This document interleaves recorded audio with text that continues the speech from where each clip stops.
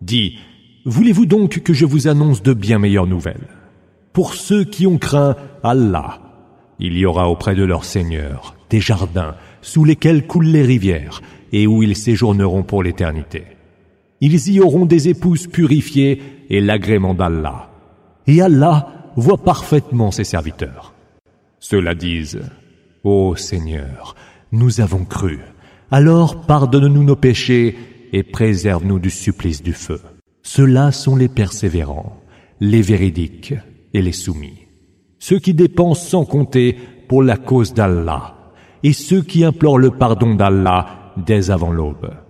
Allah atteste, ainsi que les anges et les initiés à la science, qu'il n'y a point d'autre divinité que lui, qui assure le maintien de la justice.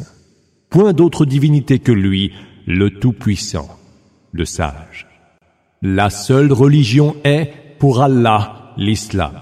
Ceux à qui fut révélé le livre ne tombèrent en désaccord, par hostilité des uns envers les autres, qu'après que la science leur fut venue. Et celui qui renie les signes d'Allah doit savoir qu'Allah est prompt à dresser les comptes. S'ils te disputent de cela, dis-leur, je m'en suis remis à Allah, avec ceux qui m'ont suivi. Et dis à ceux à qui le livre fut révélé, ainsi qu'aux illettrés, êtes-vous entrés en islam? S'ils ont embrassé l'islam, ils se seront engagés sur la juste voie. Et tadao.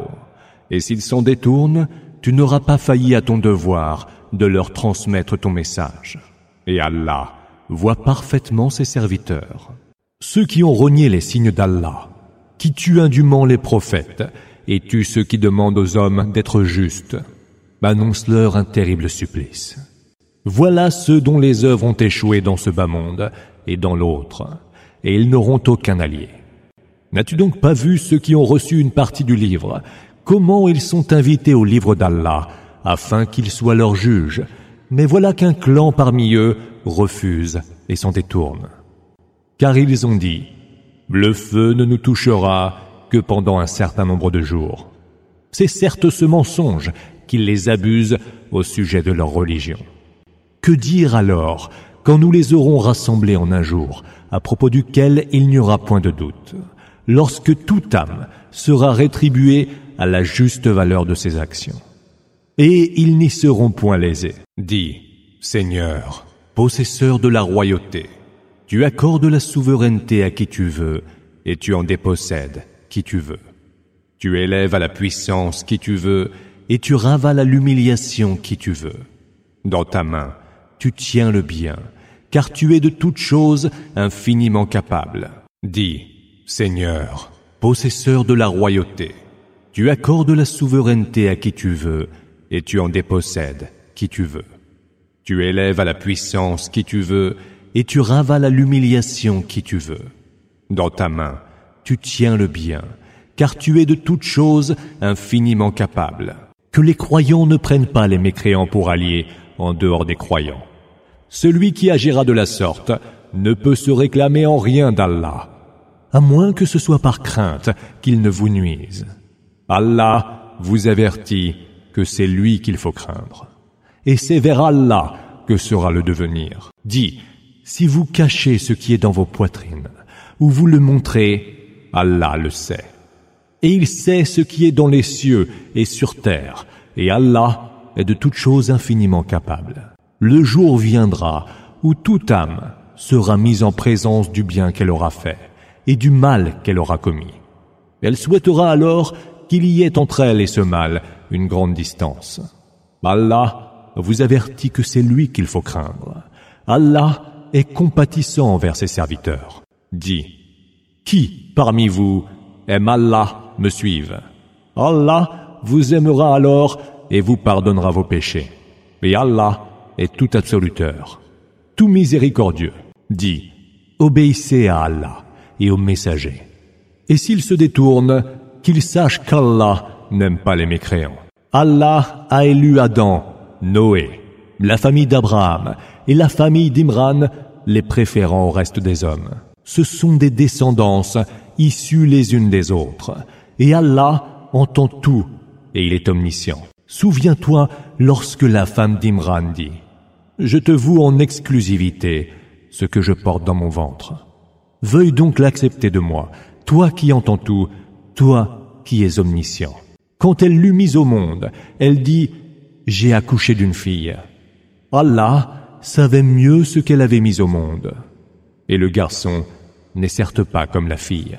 Je l'ai nommé Marie, dit-elle, et je cherche refuge auprès de toi, pour elle et pour sa descendance, contre Satan le lapidé.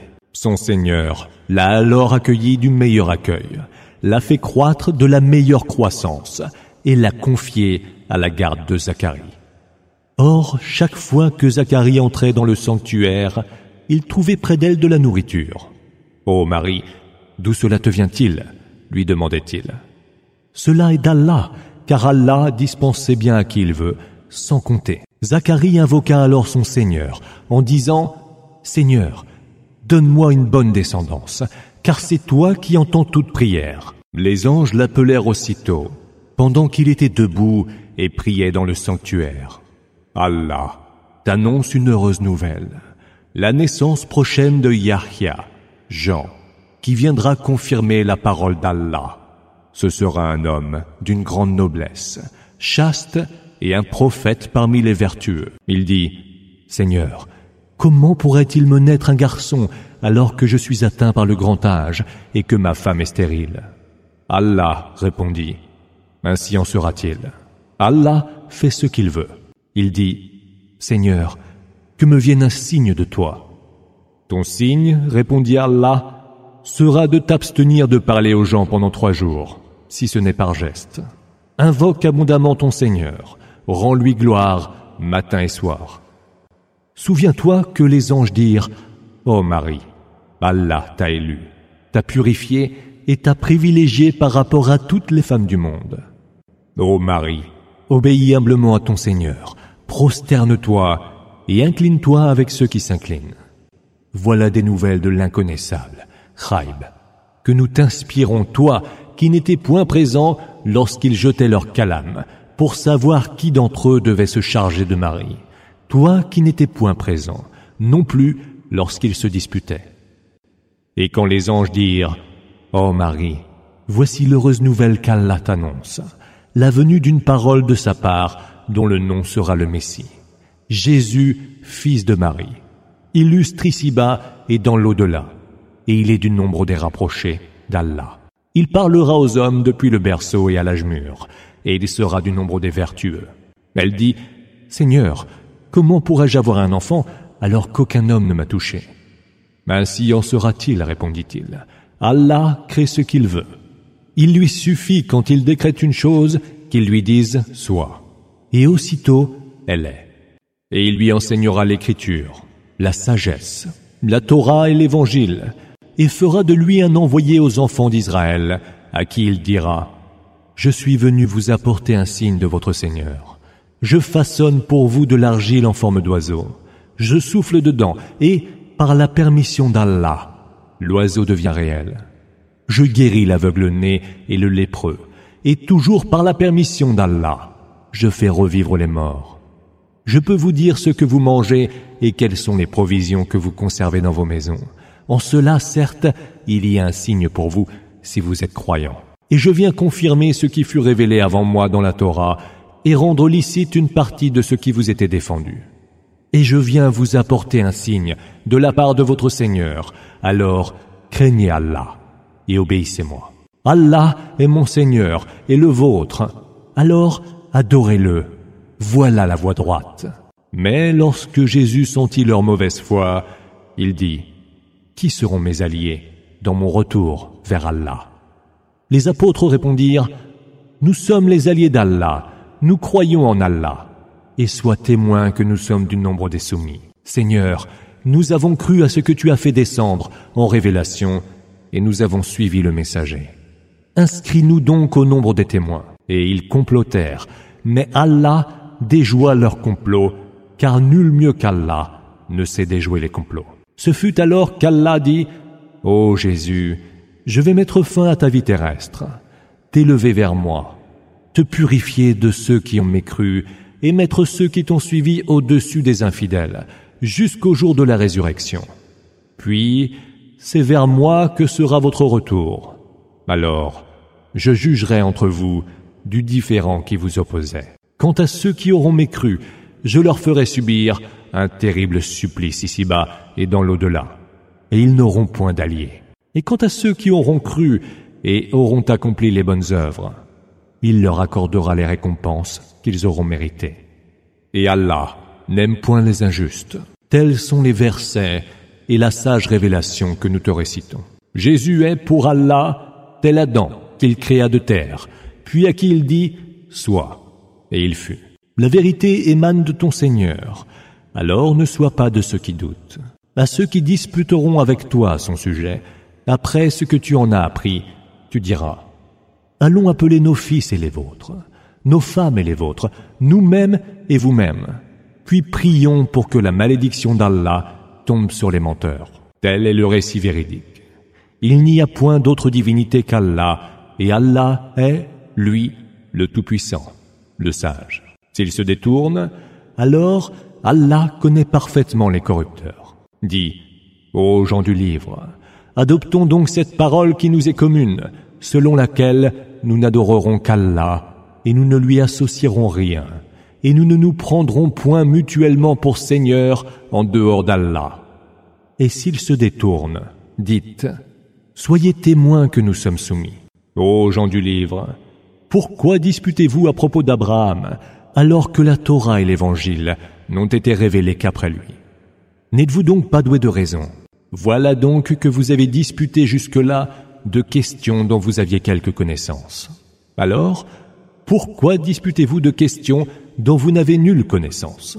Or, Allah sait, et vous ne savez pas. Abraham ne fut ni juif, ni chrétien. Il fut un authentique soumis, et il ne fut point du nombre des associatres. Les hommes les plus dignes de se réclamer d'Abraham sont ceux-là qui l'ont suivi, ce prophète et ceux qui ont cru. Et Allah est certes le protecteur des croyants.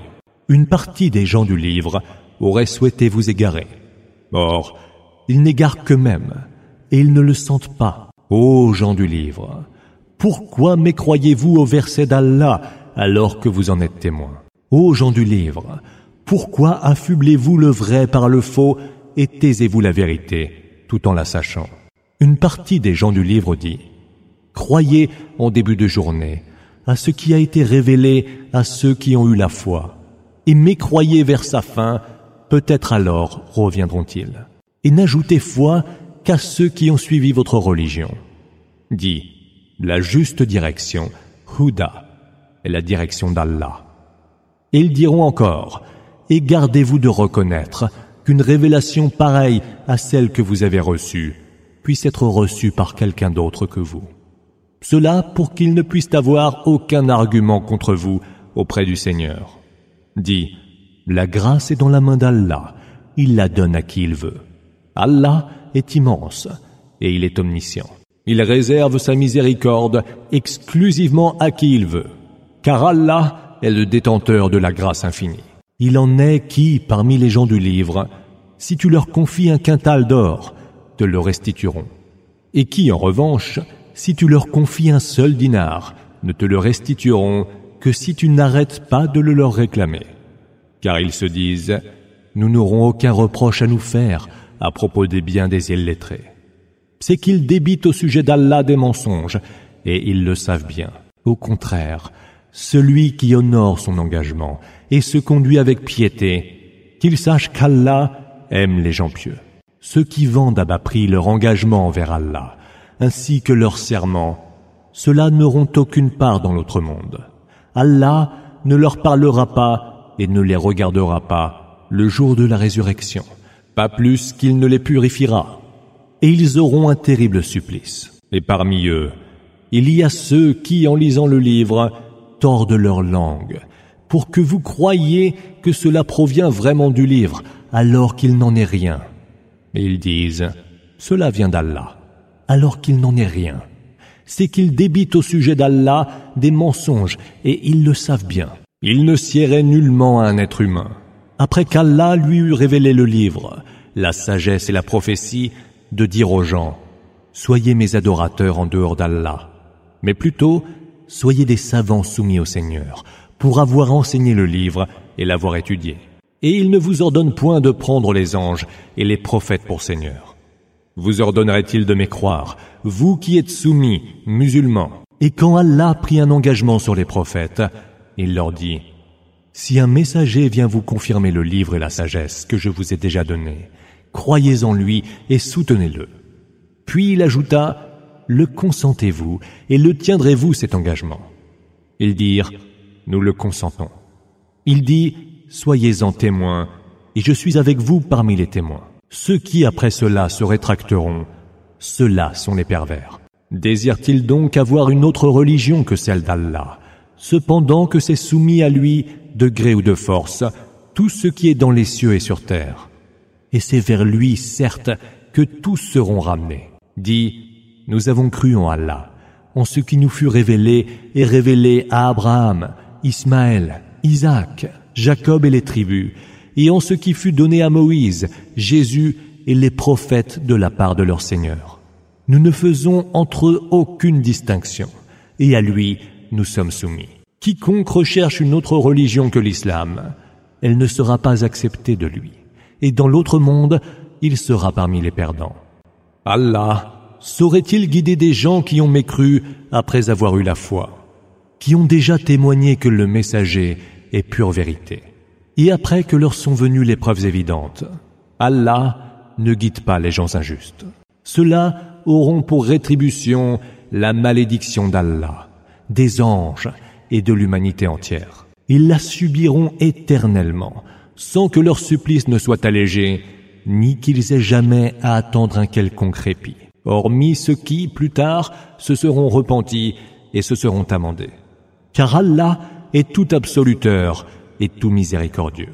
Ceux qui ont mécru après avoir eu la foi, puis ont gagné en mécréance, leur repentir ne sera point accepté. Ceux-là sont certes les égarés, ceux qui ont mécru et sont morts en mécréant.